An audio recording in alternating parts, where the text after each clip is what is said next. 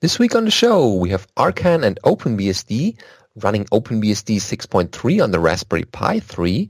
Why C is not a low-level language is something we need to discuss. We have HardenedBSD switching back to OpenSSL. How the internet was almost broken.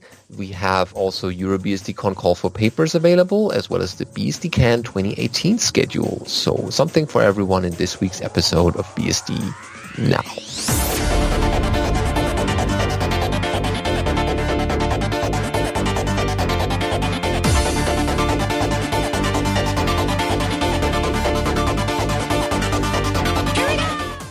BSD Now, episode 244, C is a Lie, recorded on the 2nd of May, 2018. Hello, I'm your host, Benedikt Reuschling. And I'm Alan Jude.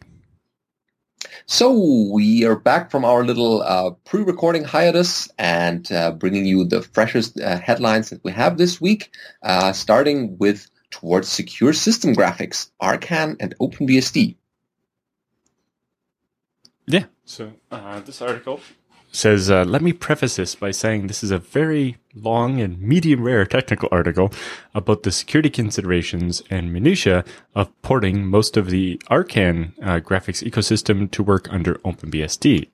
The main point of this article is not so much flirting with the OpenBSD crowd or adding further noise to software engineering topics, but to go through the special considerations that had to be taken as notes to anyone else who might decide to go down this overgrown and lonesome trail, and are curious about some less than obvious differences between those things that work on Linux versus other parts of the world. Okay. So it says, a disclaimer is also that most of this stuff was discovered by experimentation and combining bits and pieces scattered in everything from the Xorg code to the man pages, and there may be smarter ways to solve some of these problems.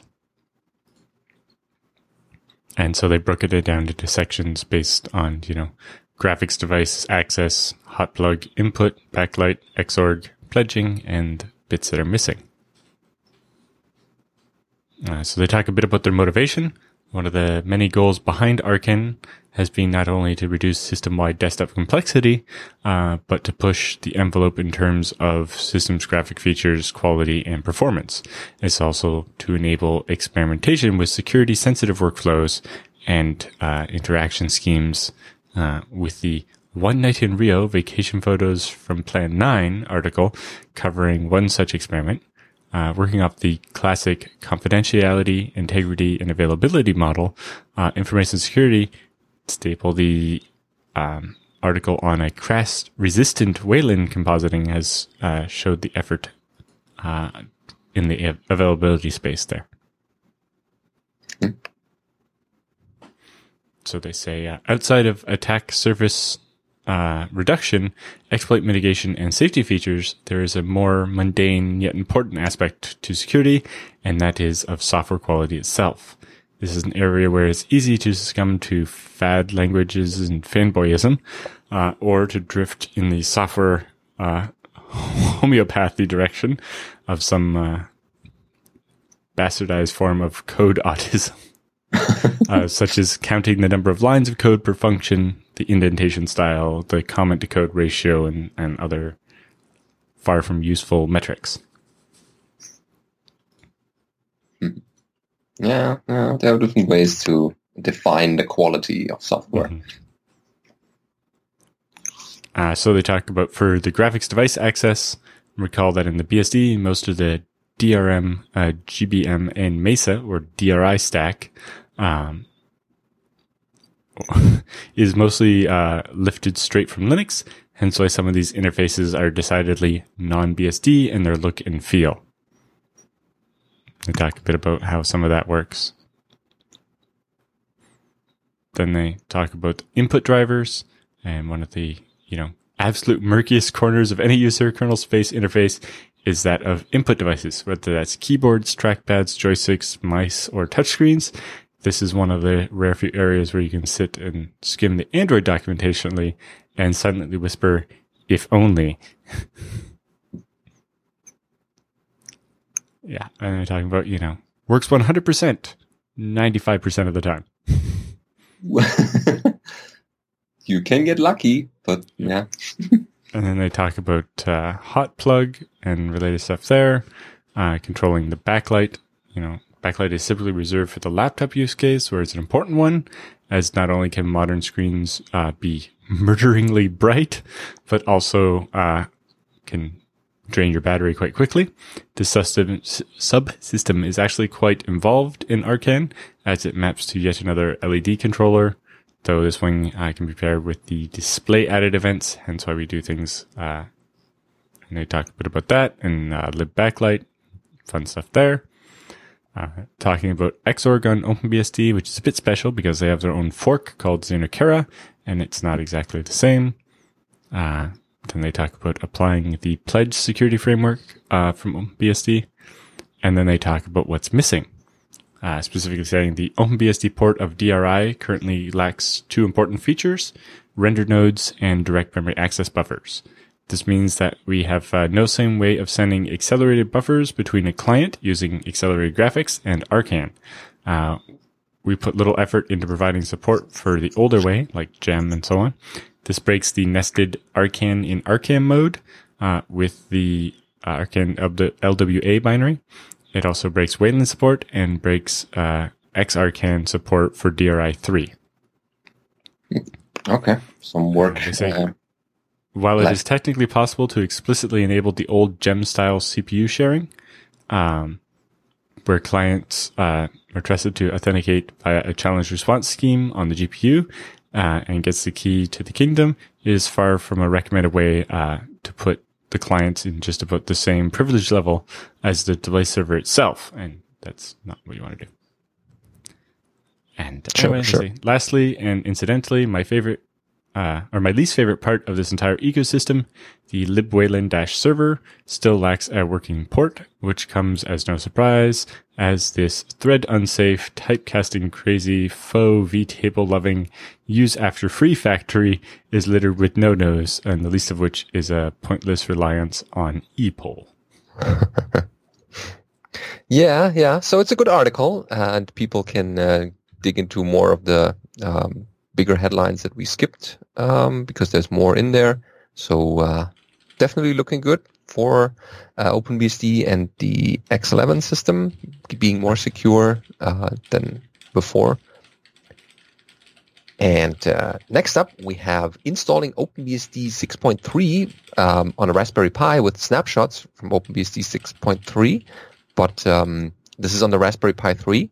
So this is basically a installation tutorial mostly. So it starts with the easy way is that by installing the OpenBSD on Raspberry Pi 3 is very easy and well documented without almost convincing the author of that article of not writing about it. But still, I felt like it may help somebody new to the project. So always running snapshots, and recommend anybody to do as well because you get the latest stuff from OpenBSD in there. And the snapshots, those links will change to the next version every 6 months. So the links there and the website will change to the 6.3 version to keep the blog post valid over time. And if you're familiar with the OpenBSD flavors, then feel free to use the snapshots link instead. So what do you need to run this? The requirements basically is, of course, the Raspberry Pi 3 in the first place. And then due to the lack of drivers, the OpenBSD operating system cannot boot directly from the SD card yet. So they'll need to run from a USB stick for the installation and a target aside for the SD card for the U-boot and installer. Also, a serial console connected is required so that you can see what's been printed on the boot messages, like errors or some device detected or something. And that used a PL2303 USB to serial TTL adapter connected to a laptop via USB port, and then the rest to the Raspberry Pi via the TX, RX, and ground pins. And installation is pretty much straightforward. If you know how to install OpenBSD, then this shouldn't be too difficult. Right, and just press enter a bunch of times. Yeah. Although in this case, they didn't install the Xorg stuff. Yeah, because you just need a small system without X11 and console only. that can already do a lot of work. So you select your distributions. That's pretty much straightforward. And then you reboot into your newly installed OpenBSD on the Raspberry Pi 3. A couple of boot messages here. You can compare if you have a similar setup. So that's a good way to start your OpenBSD on the Raspberry Pi 3 architecture. Yep. This week's episode of BSD Now is brought to you by IX Systems. Head over to ixsystems.com/BSDnow and get in touch with them about your server and storage needs. They custom build all the servers exactly to order for their customers, and it means you get exactly the hardware you need to solve your problems. Yeah, whether it's a big storage server or a smaller desktop backup solution, they can pretty much build you anything in between those. Or if you require a very graphics-heavy system or with a lot of CPUs, they will definitely build you one for your needs. But they ask you first, hey, what's the purpose of that server? What are you using that for? And then they recommend certain combinations of hardware to make that not only a very performance system, but also one that's very stable and reliable. Yeah. Actually, while I was out at the conference, I was at the Jupiter Broadcasting Studios, the podcast network here, and I helped them transition from their old FreeNAS Mini that had only 4 disks in it to a 2U server they got so that they could fit more drives in their NAS. And being that it was FreeNAS, it was super easy, right? We literally plugged the USB sticks into the new, bigger server, plugged the hard drives in, and everything just worked. And then we plugged in some more hard drives and added the space. And then we transferred everything off the second NAS they had, and then stole all the drives out of that. And now they have a giant NAS with 12 disks in it. Oh, wow. And it's all powered, of course, by ZFS, OpenZFS in particular, because that's a good combination. And IX Systems has deployed a lot of these systems for companies and even government and education. So that's certainly these are certainly the people who know how they how to not only build these systems but also make them as a whole package server solution. Some people just ship a server to you and then there's the server. Have fun with that. Right. But if you need the whole package, they have things like the TrueNAS M series. If you want to buy a pre-built system that's going to be the best performance for FreeNAS and TrueNAS, that's what this is. So they recently ran the TrueNAS M series through the Veeam certification for using it as a backup target, basically. And the testing shows that the TrueNAS exceeds the requirements for Veeam backup by more than 5x. So they ran the M40 and M50 models, which are hybrid. They're not the all-flash ones, like I think it's the X20, which is the all-flash one. They find that those models performed up to 5 times better in certification tests than what Veeam recommends. With this certification, to complete line of IX hybrid storage devices, including the X10, X20, M40, and M50, have passed the Veeam backup and replication for version 9.5 and the VMware certification test. Yeah, so definitely check out IX Systems and go to ixsystems.com/bsdnow for your server buying guide PDF that you can download for free. And these are the questions that you should ask your other vendors, whether they provide the same amount of service, and you can quickly determine that IX Systems is the one that supports all that, and no one else has the kind of support and drive to build a system, especially for your use case. Yep. They say the TrueNAS M series hybrid storage array was configured to hold 8.4 terabytes of Veeam provided data and served as a repository for all the backup images. 2 of the 4 certification tests require that the images be used during the restoration. The 2 servers, each with dual Xeon V4 CPUs, were used to run the certification tests.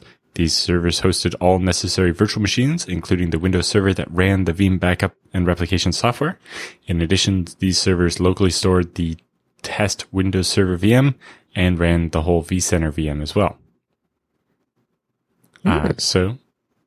In a full backup test, the Veeam backup certification requires that it take no more than 30 minutes, and the FreeNAS completed it in 13 minutes, 2.3 times faster than required. And a restore is required to take less than 25 minutes, and FreeNAS did it in 13. Well, if you're waiting for the backup to finish, then that's certainly a good time to get your files back sooner rather than later.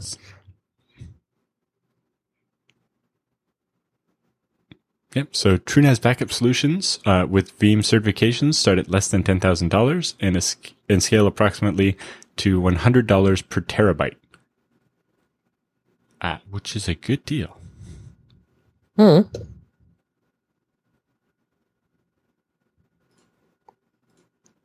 So on to our next story. This one I found really interesting. Yeah. So this is from Tom Forsyth, who used to work at Intel.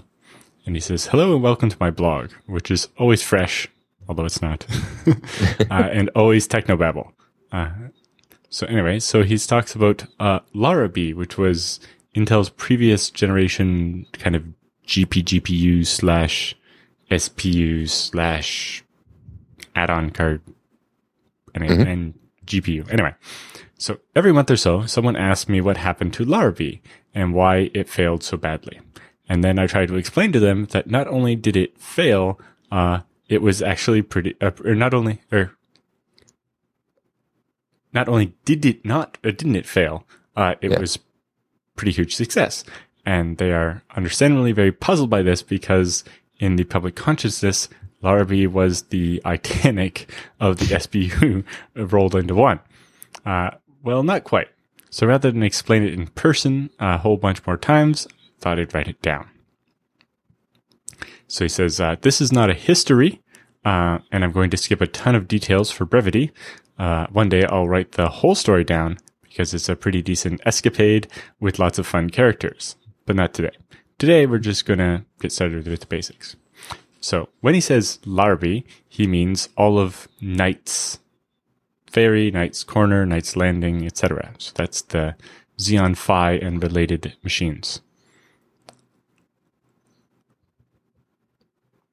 Yes. And all of the Isle cards that they talk about as well.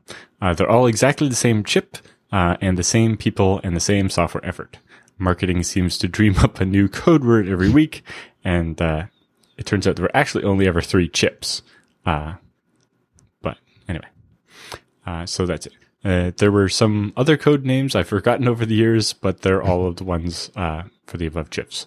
Behind all the marketing smoke and mirrors, there were only 3 chips ever made so far, and only 4 planned in total. All of them are Larabe. Therefore, they do graphics, or not. So, when Larabe was originally conceived back in 2005, it was called SMAC, or SMAC. And its original goal were, from the most to least important, number 1, make the most powerful flops per watt machine for real-world workloads using a huge array of simple cores on systems and boards that could be built into Bazillo core supercomputers. So basically, I think the original version of Larabe was, what would happen if we stuck 256 Pentium 3 cores on a PCIe card and stuck it in your computer? So goal number 2 was make it x86 cores. So unlike GPU programming, where you have to learn and program to the special instruction set that is the GPU, by using x86 cores, it's all the kind of programming you already know. Remember that bit when we get to our next story after the break. But anyway, this means memory coherency, store ordering, memory protection, real operating systems, no ugly scratch pads. It runs legacy code and so on. No funky DSPs or windowed register files or wacky programming models allowed. Do not build another Itanium. If you can avoid it, yeah. Yeah. Goal number 3, make it soon. And that means keeping it simple. Goal number 4, support the emerging GPU market. So general purpose computing on a graphics card. With this same chip. Intel was absolutely not going to build a 150 watt PCIe card version of their embedded graphic card, known as Gen, so we had to cover those programming models as well. So as a bonus, run as a normal graphics card. While we're at it, huh? Yeah. Just to put this in perspective, over the next year, Intel will be rolling out their 150 watt PCIe card version of their embedded graphics platform called Gen. Okay, to add to the confusion. Yes. Well, this is after Laravel kind of failed or whatever. Okay. So, goal number 5, add as little graphic-specific hardware to the card as possible. Okay, makes sense. Yeah, so they say that ordering is important in terms of engineering and focus. Laravel was never primarily a graphics card. If Intel had wanted a kick-ass graphics card, they already had a very good graphics team begging them to be allowed to build a big, fat, hot, separate, discrete card rather than dealing with the tiny amount of space and power and heat they could do on the processor die. But Intel management didn't want that. They still don't. Well, maybe actually now they do, but anyway. But if they were going to build Laravel anyway, they wanted us to cover that market as well. Now remember, this was 2005 at that point, just as GPU was starting to show that it could actually be interesting in the high-performance computing workloads. But it was before the plethora of kernel-style coding languages that spread to normal, like C and Fortran and so on, so that you could actually write GPU stuff without having a special programming language. So Intel was worried its existing Xeon CPU lines weren't going to align with the emerging threat of things like GPU and Sony's Cell processors, or Sun Niagara, and other radically, massively parallel architectures. They needed something that was CPU-like to program, but GPU-like in number crunching power. So over the years, the external message got polluted and confused, sometimes intentionally, and I admit I played my own part in that. An awful lot of highly speculative marketing projections, i.e. bullshit, was issued as firm proclamations, and people talked about things that were 20 years off as if they were already in the chip. I can't help that marketing wanted to keep Laravel, the graphics side, and Knights Landing / Xeon Phi, the HPC side, separate in the public consciousness, even though they were exactly the same chip on very nearly exactly the same board. As I recall, the only physical difference was that one of them had a DVI connector soldered onto it and one of them didn't. Mm-hmm. But behind all the marketing, the design of Laravel was a CPU with a very wide SIMD unit, designed above all to be a real grown-up CPU with coherent caches, well-ordered memory rules, good memory protection, and true multitasking, real threads, and able to run things like FreeBSD and Linux. Laravel, in the form of the Knights Crossing card, went on to become the fastest supercomputer in the world for a couple of years, and it's still making a ton of money for Intel in the high-performance computing market that it was designed for, fighting very nicely against the GPUs and other custom architectures. Its successor, Knights Landing, is just being released now in mid-2016 and should do very nicely in that space too. Now remember, Knights Crossing is literally the same chip as Laravel 2. It has textures, samplers, and a video out port sitting on the die. They just didn't test them or hook them up or expose them to the software. So now to look through that list of goals and see how they did. So how do we do on the original goals? Number 1, make it the most powerful performance per watt machine. Success. The fastest supercomputer in the world and powers a whole bunch of others in the top 10. That's a big win, covering a very vulnerable market for Intel and making them a lot of money and good press. Goal number 2, make it out of x86 cores. Also a success. The only compromise to full x86 compatibility for Knights Ferry and Knights Crossing was that they didn't have SSE because it would have been too much work to build and validate those units. Because remember, they started with the original Pentium chips. But Knights Landing added SSE legacy instructions back in, so we really truly is a proper x86 core. In fact, it's so x86 that modern x86 has grown to include it. You may have heard of the AVX 512 instructions on your modern desktop and Xeon systems. That's actually the Laraby instruction set with some encoding changes and a few tweaks ported forward to the actual x86 platform. And that's where we get all that massive performance for encryption and hashing and a bunch of stuff like that. Very wide SIMD units dealing with a lot of data at once. So goal number 3, make it soon and keep it simple. Results, not bad. It's not quite as simple as slapping a bunch of Pentiums on a chip, of course, but it wasn't infeasibly complex either. We did slip a year for various reasons, and the Knights Ferry performance was badly hurt by a bunch of bugs, but these things happen. The Knights Crossing card was almost on time and turned out to be great. Goal number 4, support the emerging GPGPU market. Primary goal was virtually a success. It would have been a real success if it had ever actually shipped. Laraby ran compute shaders and OpenCL very well, in many cases better in flops per watt than the rival GPUs. And because it ran the other graphical bits of DirectX and OpenGL very well, if you were using the graphics APIs mainly for compute, it was a compelling package. Unfortunately, when the "we don't do graphics anymore" order came down from on high, all of that got thrown in the trash with the rest.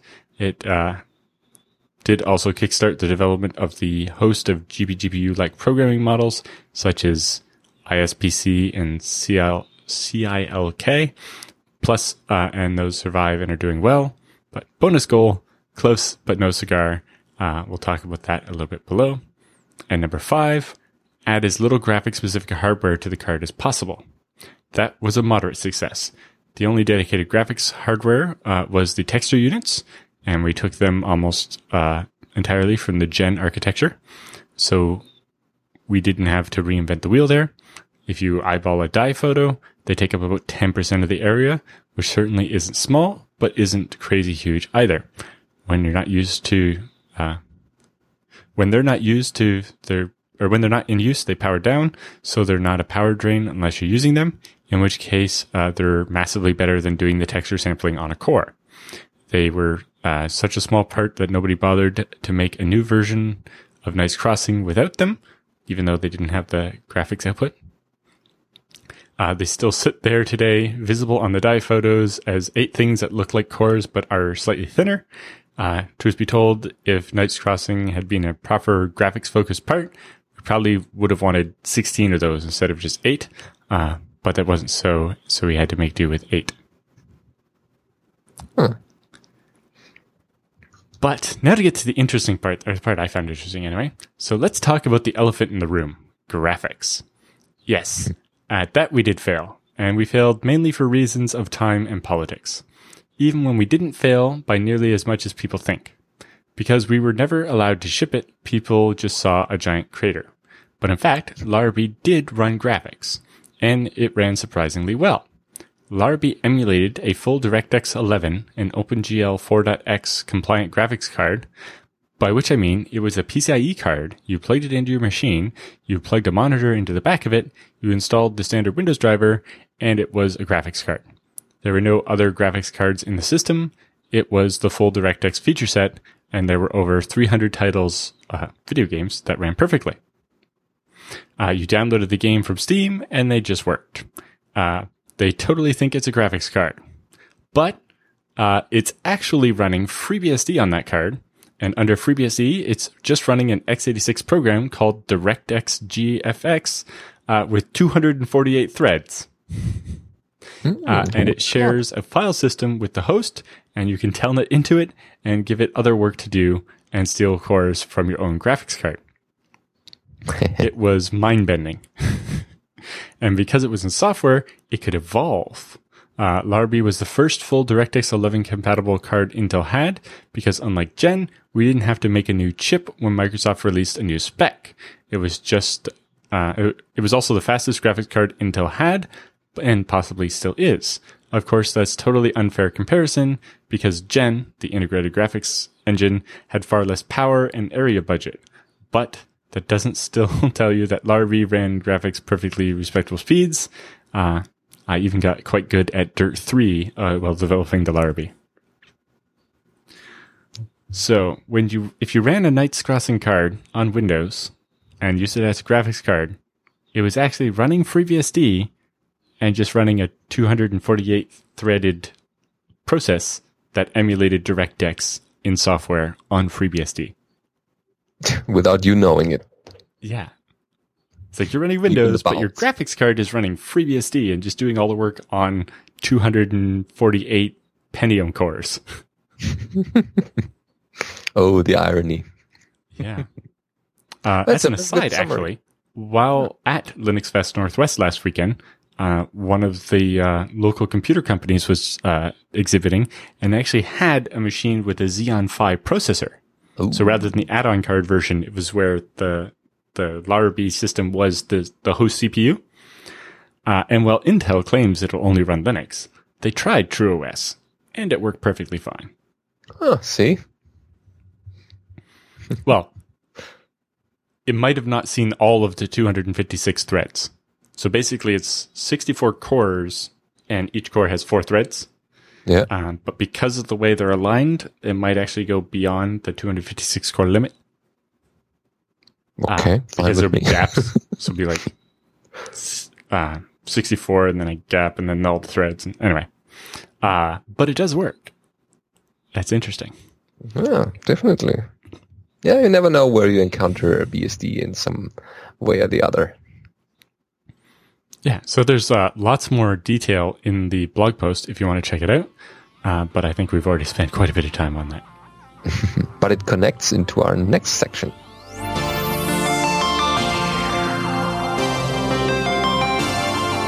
So, time for the news roundup this week. And as we promised in the earlier segment that we had, that we make it from x86 cores, we have a section from the ACMQ magazine called C is not a low-level language. Your computer is not a fast PDP-11. Yes, this is written by FreeBSD developer David Chisnell. Mm-hmm. It says, in the wake of the recent Meltdown Inspector vulnerabilities, it's worth spending some time looking at the root causes. Both of these vulnerabilities involve processors speculatively executing instructions past some kind of access check and allowing the attacker to observe the results via a side channel. The feature that led to these vulnerabilities, along with several others, were added to let C programmers continue to believe that they were programming in a low-level language when it hasn't been the case for decades. Of course, processor vendors are not alone in this. Those of us developing on C and C++ compilers have also participated. So David's a developer at LLVM. Mm-hmm. So, to start, let's look at what is a low-level language. Computer science pioneer Alan Perlis defined low-level programming languages in this way.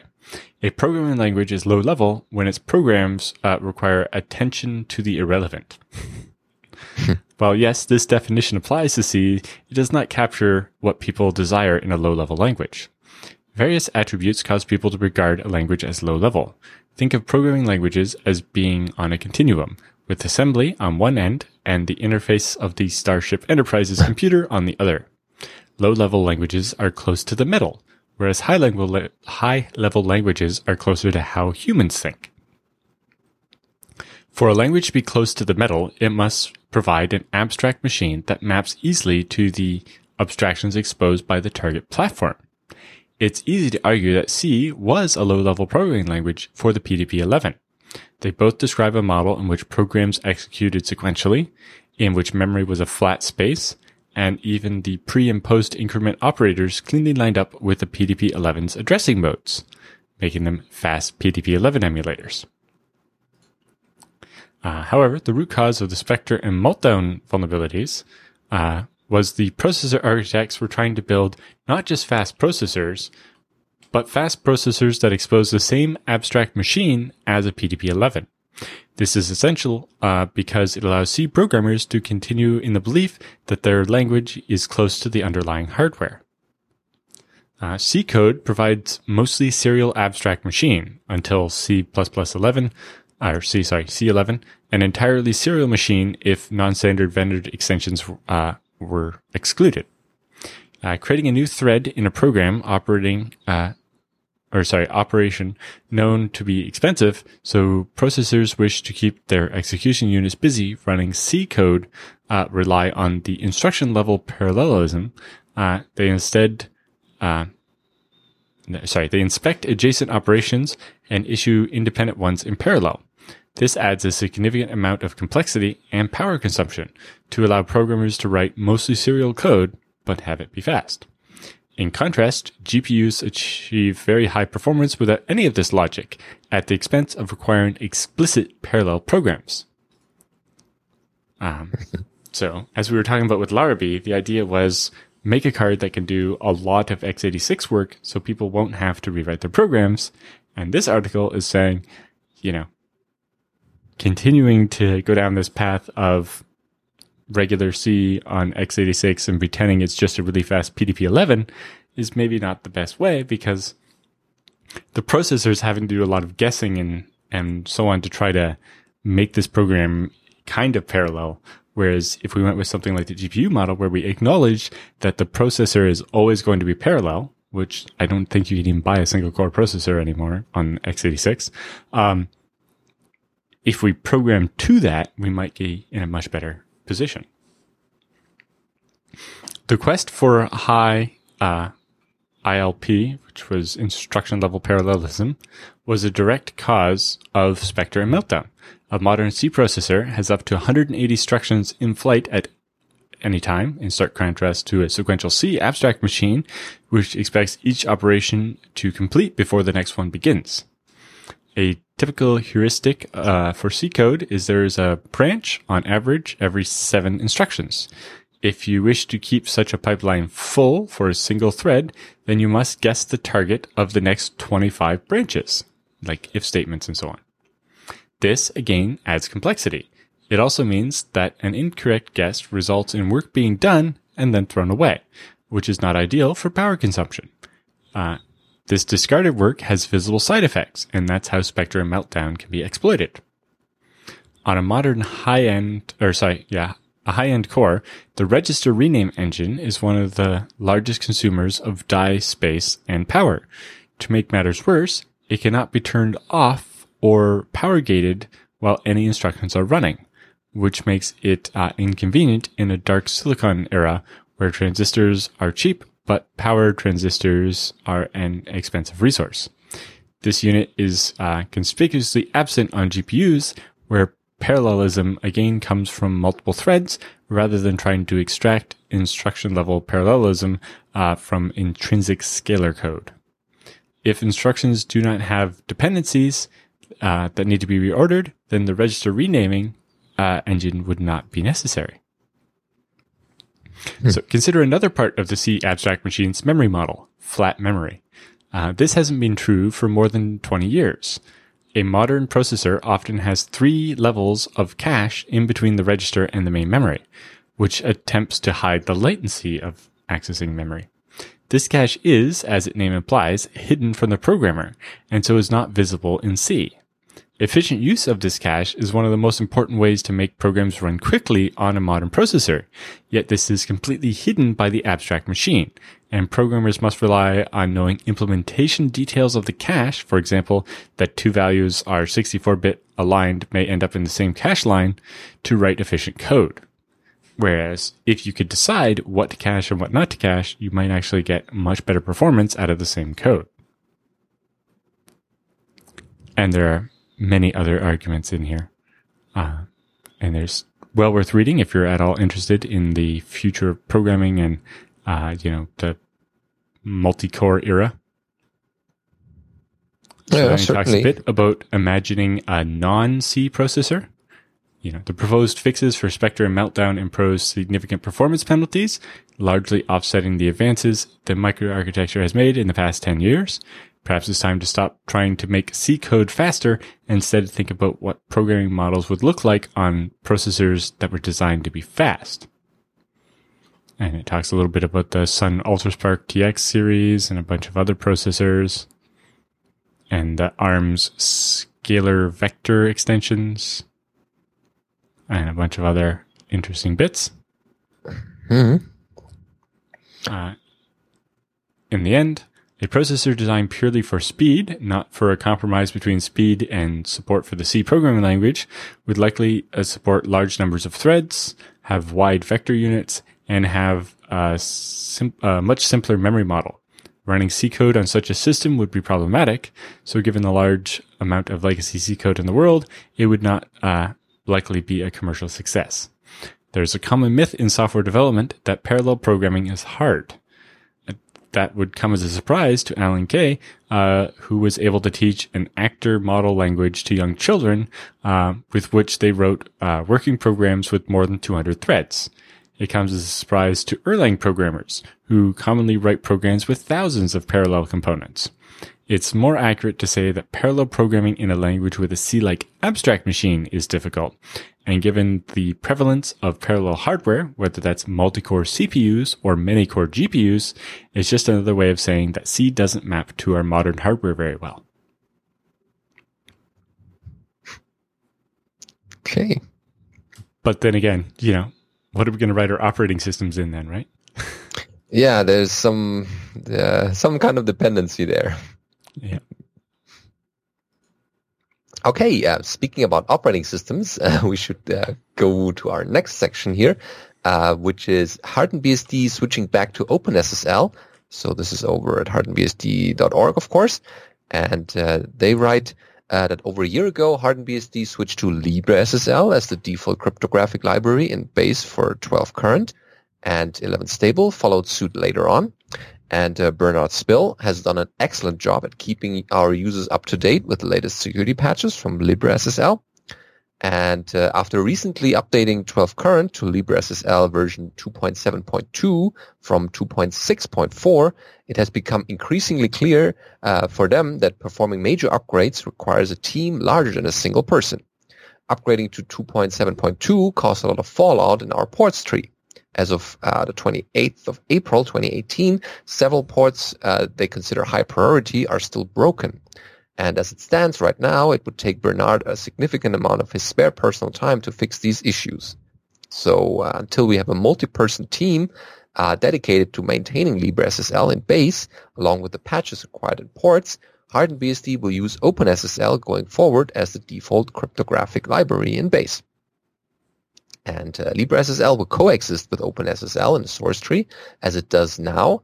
However, the make LibreSSL knob will default to no instead of the current yes, because due to Bernard will continue maintaining LibreSSL in base along with addressing the various problematic ports entries. But it's just too much for a single person, as you can imagine. To provide our users with ample time to plan and perform the updates, we will wait a period of 2 months prior to making the switch. And the actual switch will occur on 1st of July 2018 and will be performed simultaneously in 12 current and 11 stable, while HardenedBSD will archive a copy of the LibreSSL-centric package repositories and binary updates for base for a period of 6 months after the switch, expiring the package repos on around January 1st, 2019. So this essentially gives their users 8 full months for an upgrade path, so that should be enough for pretty much all of them. As part of the switch back to OpenSSL, the default NTP daemon in base will switch back from OpenNTPD to ISC NTPD. So users who have the local _ OpenNTP enabled in rc.conf set to yes, they will need to switch back to NTPD _ enable equals yes as a result of that. And users who build base from source will want to fully clean their object directories just in case.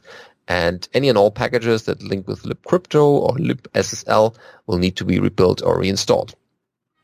But hopefully with the community's help, we look forward to the day when we can make the switch back to LibreSSL again. And we at HardenedBSD believe that providing our users options to rid themselves of software monocultures can better increase security and manage risk. So that's kind of a setback. It's part of the problem is that LibreSSL's release cadence doesn't match FreeBSD's, right? And so when they do a major update like this that breaks things in the middle of a stable branch, it gets really complicated to support things. Yeah, and you still want to have your users something that they can use, whether it's the one library or the other one. OpenSSL has the same problem, but their release cadence is slower, so it's an issue less frequently, and usually with a bit more warning. Sure. So basically, you'd have to somehow get pre-releases of the LibreSSL portable version by like forward porting stuff that they're committing to OpenBSD current into the portable thing and working on the ports, so that you have lead time to get ahead of these issues. Especially because, the problem they have now is 727 comes out, 272 comes out, and things are broken and they have to fix them before they can go forward. Whereas if they know which ports are going to be broken ahead of time, they can be working on the fix so that when the release actually comes out, things will go a bit smoother. Yeah. And, but that's why I've been using OpenSSL the whole time and just not bothered with LibreSSL. Yep. So, again, thanks for all your efforts, Bernard Spill, and all the others working on these ports and keeping OpenSSL as well as LibreSSL. TrueOS does, because they've been using LibreSSL as well. Oh, yeah. Maybe they have similar thoughts, but this is it's a really big setback, actually, to... we'll have to deal with it somehow. So, if you're on HardenedBSD, then consider this warning that there will be some changes. A bit of a bumpy ride during the upgrades. Yeah. But what is our second sponsor giving you this week, DigitalOcean? We have something special for you. I guess, Alan, you should mention that. Yes. So, if you already have an account on DigitalOcean and you've never used a coupon code, you can use our coupon code FreeBSD now and get a $10 credit added to your account. But if you haven't actually signed up yet, you should sign up soon while this offer is still going on. If you go to do.co/BSD now, you'll land at a special page that will offer you a $100 credit. This one expires after 60 days, though. Unlike the $10 credit, which goes for as long as you need it for. But, with the cheapest VM being $5, probably only lasts about 2 months anyway.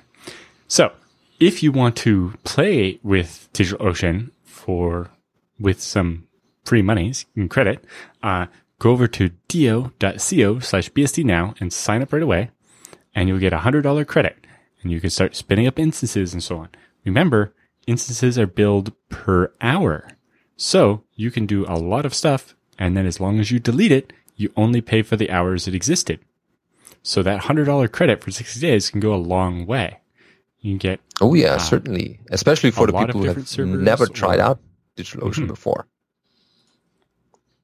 And look at what kind of cool combinations of memory and virtual CPUs you can have for $100. That's quite a lot of things you can combine here. Yeah, even just here. For $40 a month, you get an 8 gigabyte of RAM machine with 4 CPU cores and 160 gigs of storage and 5 terabytes of bandwidth. You can do some cool stuff on the web with that. If you just say want to rebuild all your packages because your TrueOS is switching or something, you can get the 32 core machine for $1.43 an hour.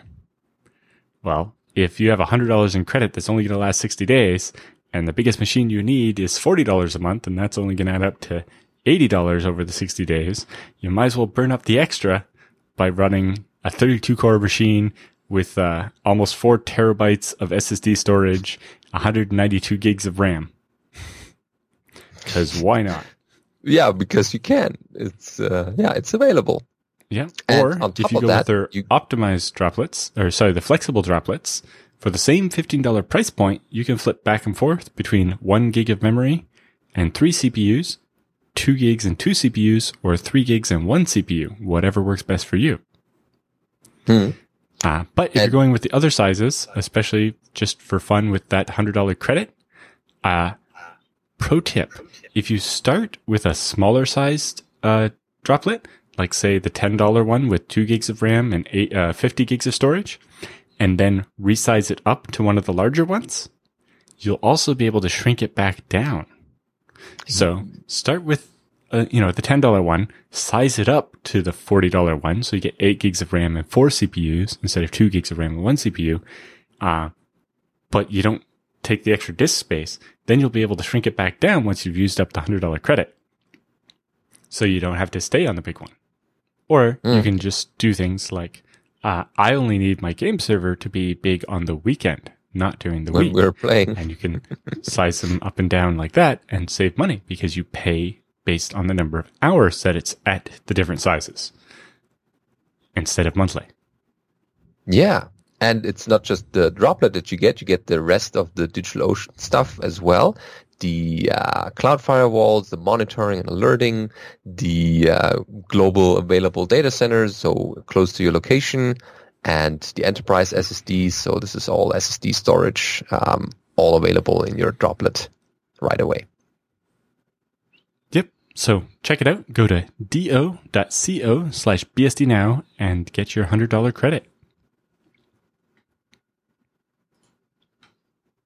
Okay, so now that we talked a lot about the internet, we have a story here about how Dan Kaminsky almost broke the internet. So if you don't know Dan Kaminsky, he's a security researcher.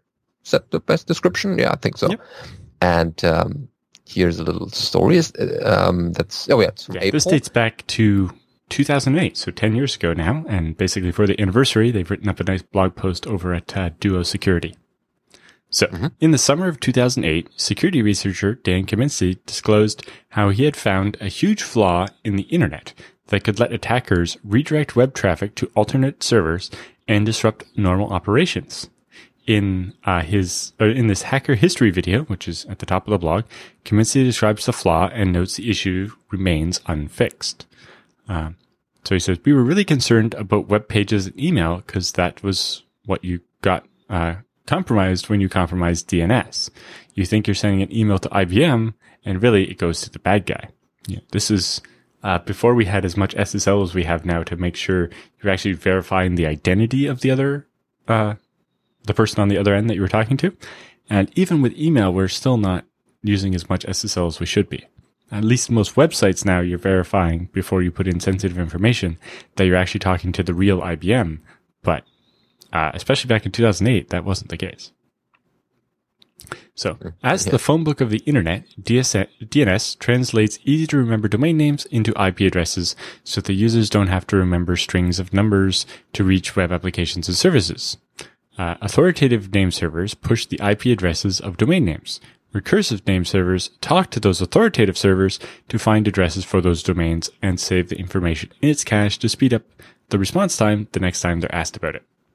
While anyone can set up name servers and configure an authoritative zone for any site, if recursive name servers don't point to it to ask the question, no one will get those wrong answers.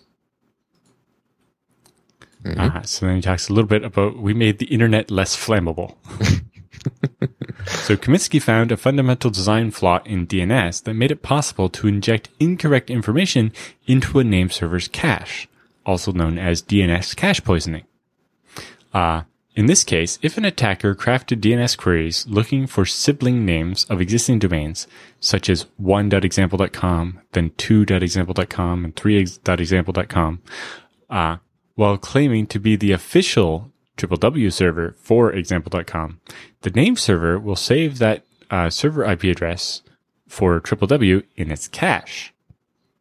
The servers will go, "You are the official. Go right ahead, tell me what it's supposed to be, and then store it in the cache." Since the issue affected nearly every DNS server on the planet, it required a coordinated response to address it. So Kaminsky talked to Paul Vixie, the creator of several DNS protocol extensions and applications. And Vixie called an emergency summit of major IT vendors at Microsoft's headquarters to figure out what to do about it. The fix involved the 16-bit transaction identifier that DNS lookups use with UDP source port to create a 32-bit transaction identifier. Instead of fixing the flaw so that it can't be exploited, the resolution focused on making it take more than 10 seconds, eliminating the instantaneous attack. Right? They tried to get some fix available immediately instead of having to re-architect the whole internet. He said, it's not like we repaired DNS, we just made it less flammable. The real solution, DNSSEC, or the Domain Name System Security Extensions, is intended to secure DNS by adding a cryptographic layer to the DNS information. The root zone of the internet was signed for DNSSEC back in July of 2010, and the .com top-level domain was finally signed in April of 2011. Unfortunately, adoption of DNSSEC has been slow, even 10 years after Kaminsky first raised the alarm about DNS, as less than 15% of queries actually go through DNSSEC validating resolvers. So the internet was never designed to be secure. The internet was designed to move pictures of cats. It's not what it was designed for. It was designed to be a research network of all nice people, and turns out the internet isn't full of only nice people. No one expected the internet to be used for commerce and critical communications. If people lose faith in DNS, then all the things that depend on it are at risk. So what can we do? Talks a little bit about some of the answers in the video. Yeah, so this is still an issue, actually. So DNSSEC is good for something. Yep. So Kaminsky says, some of us got to go fix it.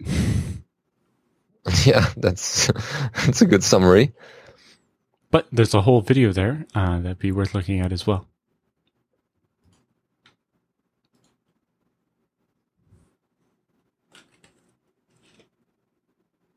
The next story is yours. Oh, sorry. I was a bit distracted here. So, yeah. The next story that we have is Open Indiana Hipster 2018.4 is available. So this is the new release here. We have the release notes. They're short and sweet. They write that we have released a new Open Indiana Hipster Snapshot 2018.4, and the noticeable changes are that the userland software is rebuilt with GCC 6. The KPTI was enabled to mitigate recent security issues in Intel CPUs. You might have heard about those. I'm not sure. And support of GNOME 2 desktop was removed. And, clicked on something else. The linked images now support the Zone proxy service, as well as the Mate desktop applications are delivered as 64-bit only. The UPower support was integrated, and the IIIM was removed.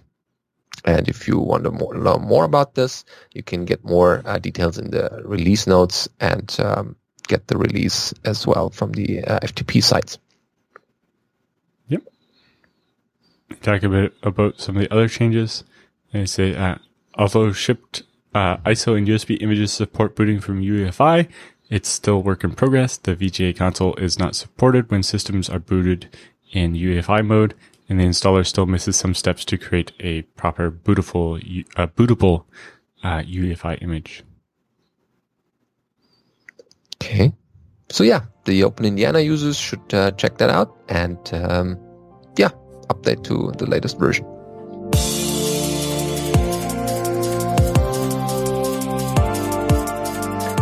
So, time for the Beastie Bits this week. We have news from EuroBSDCon. They opened their call for papers, and here's the link for the registration page, of course.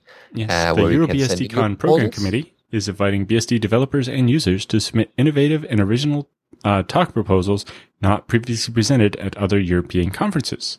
Proposals should be sent through the new registration system at registration.eurobsdcon.org. The submission period begins on April 24th, a couple of weeks ago now, or a week ago anyway, and will close on Sunday, June 17th. So you have a bit of time, but you want to get your talks in and block off September 20th to 23rd on your calendar, and we'll see you in Romania. Yep.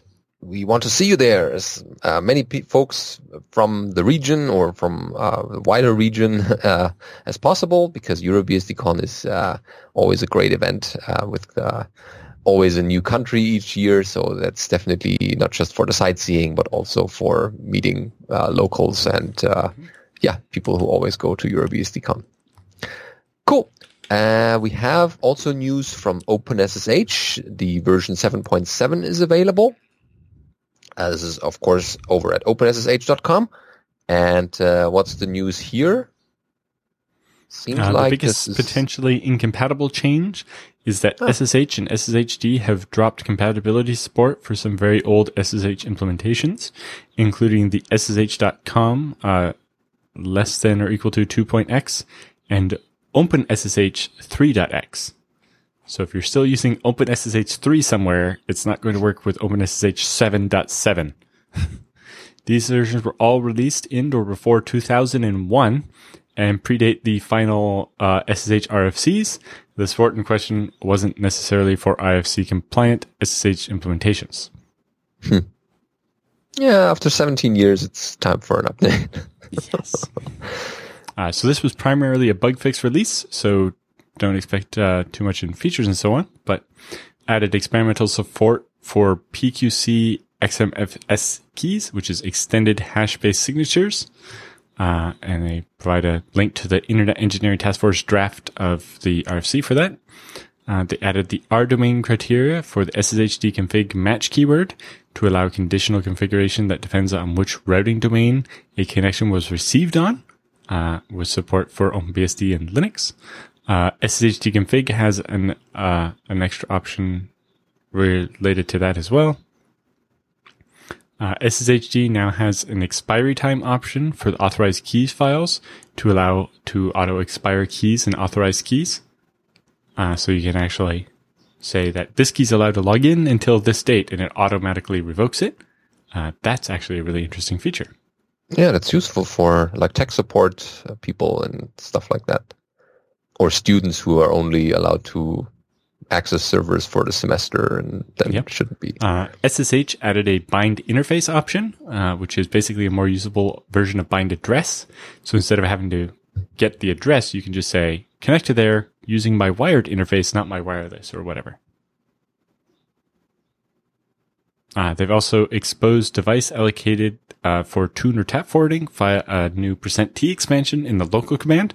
This allows you to specify, if it's going to create a tap device on the fly, you're not going to know what it's called when you're running the command. So you can use the %T variable in the command and it'll be replaced with the name of the interface.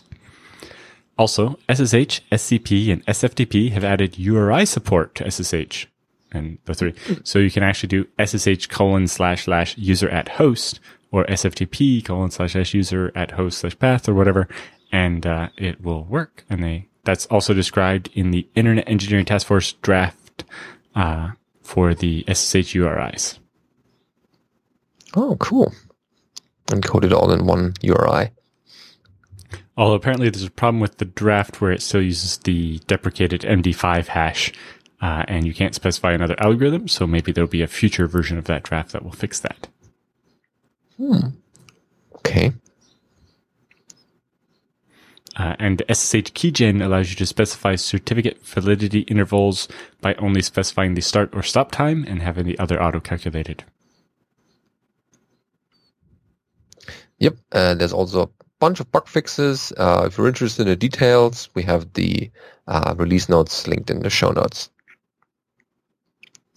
Next up is the package source 2018 Q1 has been released.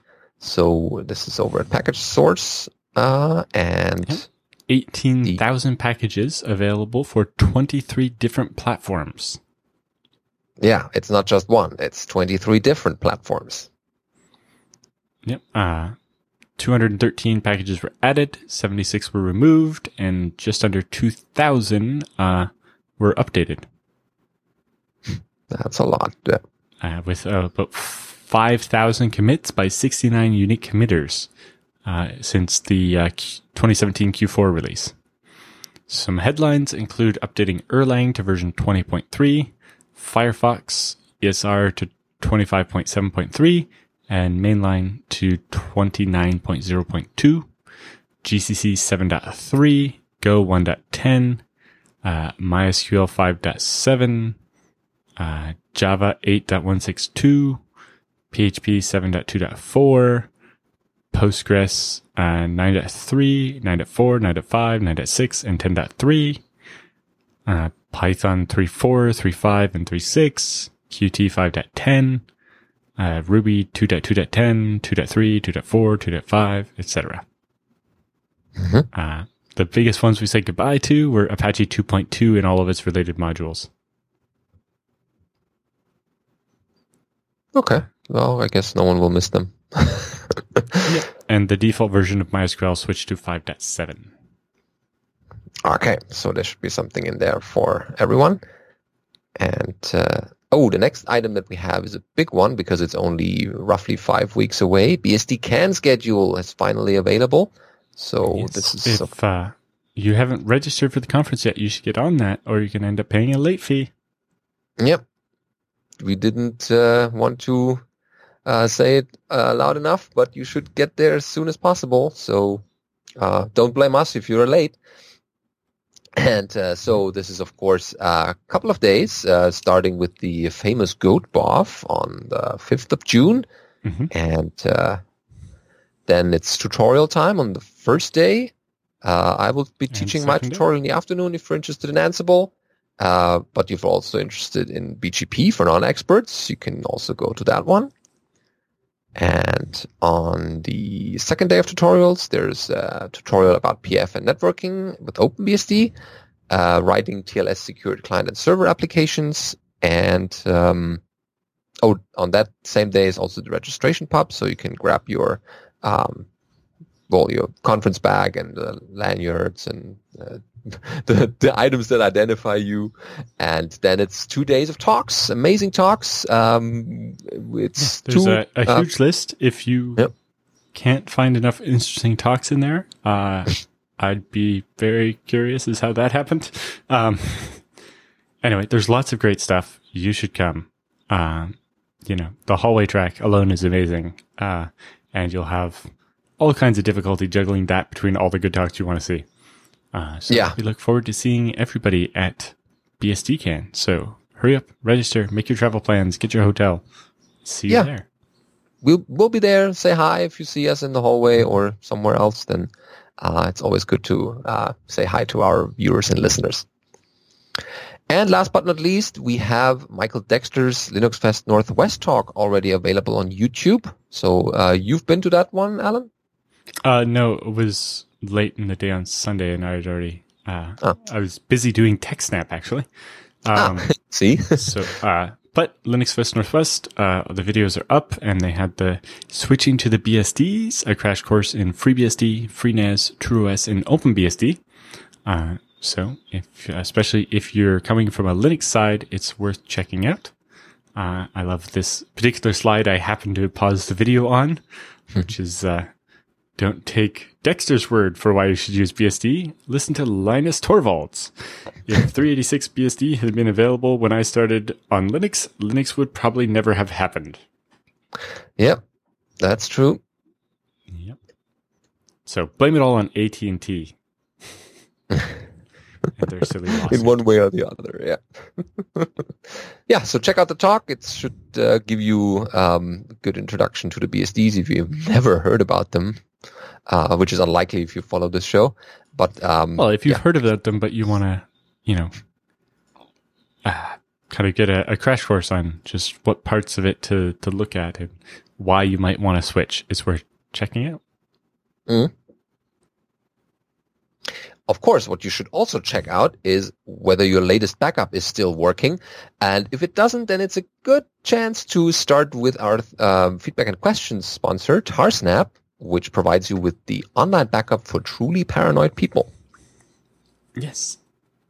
Tarsnap is the only backup service that encrypts your files with a key that only you have and ensures that all your data is safe.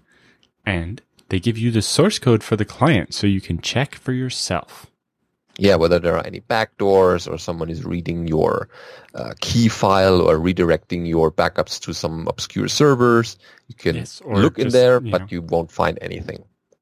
Lots of backup companies will claim to use military-grade encryption, which, if you know much about the military-industrial complex, you know that probably means worse than modern encryption. But, they make all these claims, but if you don't have the source code for the client, how can you tell? With Tarsnap, you have it, and you can be sure that your data is encrypted with your key before it goes out to the internet. Yep, and it's also deduplicated, so you don't have to copy every file that you have splattered out throughout multiple directories. You don't have to send blocks you've already uploaded, so that saves you both on storage cost and on upload. Your backups are only useful if you can upload them to the internet, and most people's internet connections can't upload all that fast. So segmenting the files, deduplicating those blocks, compressing them, and then encrypting and signing them is the best way to ensure you send the minimum amount of data. In particular, Tarsnap has one of the best algorithms available for segmenting and deduplicating your data. Rather than just chunking your file into like 4K blocks or something to do it, it actually has its own algorithm for finding the natural splits in your files, so that when it detects a diff, it will find the smallest possible diff rather than, if you change 1 byte, you end up, or if you change 2 bytes, you can end up uploading 2 whole blocks. Or depending on how the file's encoded, it could change every block after that one. Whereas with Tarsnap, it will find the smallest possible diff and then compress it and encrypt it and sign it and upload it. So in addition to the encryption, making sure that nobody else can access your files from the internet, kind of like ZFS, the signature allows you to verify when you get the data back that it hasn't been modified. Yep, and as long as you retain the key, you can always get your files back. Yes, and importantly, since you can't actually ever guarantee that something in the cloud is deleted, if you want to destroy the data in the cloud, you just destroy the key and that data becomes useless. It's no use to anyone. And then you just do fresh backups with a new key and you're good to go. Yep. So check out Tarsnap and start backing up your files. Okay, time for the feedback and questions this week. We start with Bob asking a question about help locating FreeBSD help. So Bob writes, "Hello, I'm a BSD Now viewer and looking for help. I'm in need of a FreeBSD consultant to assist with some technical issues, migration and planning. I work for a small regional ISP and email provider. We are just barely keeping our head above water. The small company began out of the original owner's garage in the BBS days of the early 90s. Some years ago, the original company closed down and the original owner and primary system administrator moved out of the state. The servers, employees, and customers were acquired by another small local company to keep the servers where the service is going. Since then, the company has lost their remaining system administrator." There's a lot of details skipped here. So now I'm the only one remaining employee. The current owner is not a Unix or BSD administrator. Our 3 FreeBSD servers are running ancient version 7.4 release and XIM 4.72 SMTP. Just announced that all versions but the latest are vulnerable to an RCE bug, so that doesn't sound good. We have explored migration to a new setup with an up-to-date version of FreeBSD and migrating the services like the POP, the IMAP, the SMTP, and DNS to some sort of managed environment that would be appropriate for us since we no longer have a sysadmin. We need someone to discuss our situation in more detail to help come up with a permanent solution, hopefully before we suffer a compromise from the XIM or some other bug. Perhaps a band-aid could be applied by manually compiling the patched XIM of our existing server, which could buy time to make more permanent plans. In any event, you folks are knowledgeable and clever. I'm hoping you can offer some suggestions for our situation or offer suggestions for someone we could hire to help fix this mess. So if you or someone you know has some free time and is up for a challenge, please let them know if you or when you can start conversion online or over the phone. Oh, that sounds really dire. Because without a sysadmin, that's pretty much difficult because it's not just applying a single update. It also needs to, check whether there's new vulnerabilities or whether the systems are still running fine or like whether the backup is working. Small things like that needs to have a person looking after those servers and see whether they have the latest patches and all that. Because just doing it on an occasion by occasion thing is probably worse than having no one in the first place, because you can apply a patch here and there, but it needs a constant person looking after some of these issues, especially if you're a business relying on these services to run and work. Yep. But I don't know anyone out of hand who could help out quickly. But maybe one of our viewers is at hand. Yep. Anyway, let's go to the next. Yeah, if you're interested, and send us a follow-up and we'll connect people. Okay, so good luck with your upgrades here. So next up is Alex with convert directory to a data set. Oh, that sounds a ZFS question. So that goes, I have a folder full of videos in some directory in the home directory on the data set zroot/user/home. To make backups and management easier, I would like to give it its own data set. What is the simplest way to do this? The idea is that I can move this to its own data set, do a ZFS send and receive to my other FreeBSD server, replace the disk in that machine with a bigger one, it is a laptop, and then ZFS send and receive the data back. Also, when I reinstall on this system, what is the best way to enable ZFS compression during install? I don't remember seeing an option when I installed it. I think so there's not really a way to enable the compression at install time. So first question, creating a separate data set. Just ZFS create the thing. Your biggest problem there is going to be that if you first create it with the same name, it's going to mount the empty directory over top of your directory full of videos and you won't be able to see them. So you'd want to do ZFS create -p, which is like mkdir-p. It'll be like zroot user home username videos. We'll call it new videos to start. And that'll create a new data set and call it new videos. Then you have to move all the files from videos to the new videos directory. Because it's a different data set, that's a separate file system. You'll have to copy all the data and then could take some time. So it'll take a little bit of time and use up some space temporarily. But once that's done, you'll be able to replicate it and it'll be all good. So for creating the data set, you have two choices. You can just create the videos data set and then do -o mount point equals the path. Or you can create the intermediate data sets and set them as can mount equals no auto or no, so that they don't overwrite your whole home directory. Or you could move more than just the videos and create a whole data set for each user, move their home directories into it, and then create the separate data set for the videos as well. Yep. For compression in the installer, there's not really a way to do it before the install starts. Other than in the installer, you can do Control-Alt-F4 and get a terminal and run whatever command you want. Yeah, but the default LZ4 should be... I don't remember if we set compress on by default. I think we might. One second. Let me. I think you do, because that. When the installation is finished, you already get a couple of files in the log directory compressed to like 2.x something. Yeah, one second. Let me pull this up real quick. So when what you could also do data set. Yeah. What you could also do is we only set. No, where's the compression?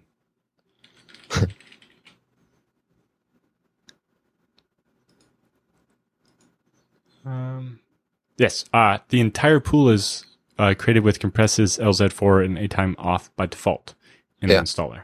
So all new data sets will inherit the entire pool by default. So all the data sets that you create will automatically inherit that unless you overwrite.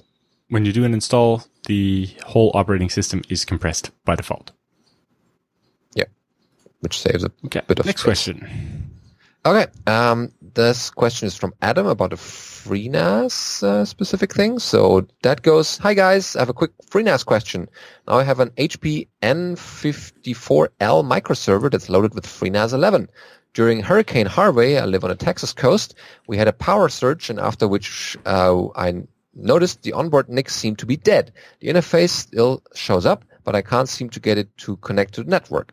The link light on the NIC also just stays lit, and I've tried to delete the interface and set it up again, but still nothing. I've recently added an Intel PCIe gigabit NIC to the box, so I'm back up and running now. So his question is, how would he determine if the onboard NIC is in fact dead? Are there any other tools you would suggest for him to try? If the link light stays on when you unplug the cable, it's definitely been zapped. That's what happened to mine when some lightning came in over my cable modem and fried the onboard NICs in like 4 of the machines in my house. That was not fun. Yeah, but if it's the only victim of a hurricane, then I guess you're still lucky because replacing a NIC is relatively cheap. Yeah, although especially with the microservers, you only have so many PCIe slots or expansion slots, and you hate to use them up on something as basic as a NIC. But yeah, if the light stays lit when you unplug the cable, it's definitely hardware hosed. You could try putting it in another machine and power it up, but it's going to be the same. Yeah, so that one goes to the hardware graveyard. And that's pretty much the test we know. All right. Thanks for that question. Last but not least is Florian with 3 questions, actually. Oh, wow. Okay. So he writes, hi, Alan, Benedict, and JT. Too late for this week's episode. They came to mind Tuesday, 7 p.m. Benedict time, and I forgot about writing this email. Well, that's okay. But here are 3 questions for us. Okay, so first one. Will VNet/vImage be enabled by default in 12 release once it's out? Or at least... In 12 current, it's already enabled by default. So it's been enabled for a couple of months already.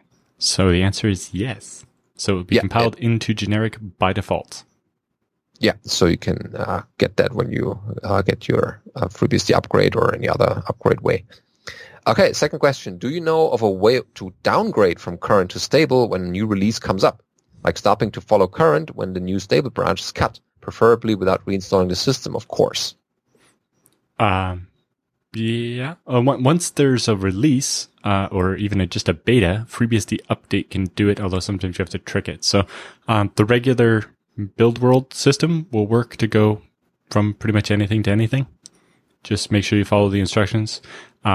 Especially if you're on current and switching to stable, that's actually newer, is the fork of current and is newer, that's actually still an upgrade. Yeah, that's considered but yeah, newer. build world is the best way when you're running the non-releases. Yep. Okay, third question. What about moving the outdated tutorials to GitHub so listeners can update them? What format are they written in anyway? Plain handcrafted HTML, DocBook, Trough, Markdown. We listeners would even convert them to something easier to use and well supported by GitHub and a lot of tools like Markdown if it's currently something more cumbersome to update. Kind regards from Berlin. Oh, cool. Yeah, so they're in Markdown. I've been considering moving the whole site from Pico CMS to Hugo. Mostly the difficulty there has been finding the time to do it. But yeah, making it all a Git repo so that people can also point out typos and other stuff is definitely interesting to me. It's just a matter of the time it would take to rebuild the theme in Hugo and get all the functionality working and so on. But yes, all the content's already in Markdown. So if somebody was interested in helping with that, do let us know. I could probably easily stuff all the current content and theme into Git, and somebody could Hugoify it for us. That'd be great. Yeah, that would be nice. I'm not that tied to the theme. I kind of just stole that theme from somewhere and put it up. If someone is giving it a facelift in helping with the website, that'd be great. Yeah, cool. So we hope answered your question, Florian. Greetings to Berlin. And that pretty much wraps up the show, not before asking you to send us more feedback and questions to feedback@bsdnow.tv. Things you find interesting we should cover in a future episode, like show notes, topics, stories you find on the internet about BSDs. So that's always something we look out for. Thanks for listening, and see you next week. We need the extra feedback because next week we're recording on both Wednesday and Friday. To start getting ahead to cover while we're gone to BSDCan. So the see conference you next week season at the regular time, but also the Friday after that, and again the regular time, the Wednesday on the week after that. Yep. So questions, anything that you have on your mind about BSDs, let us know.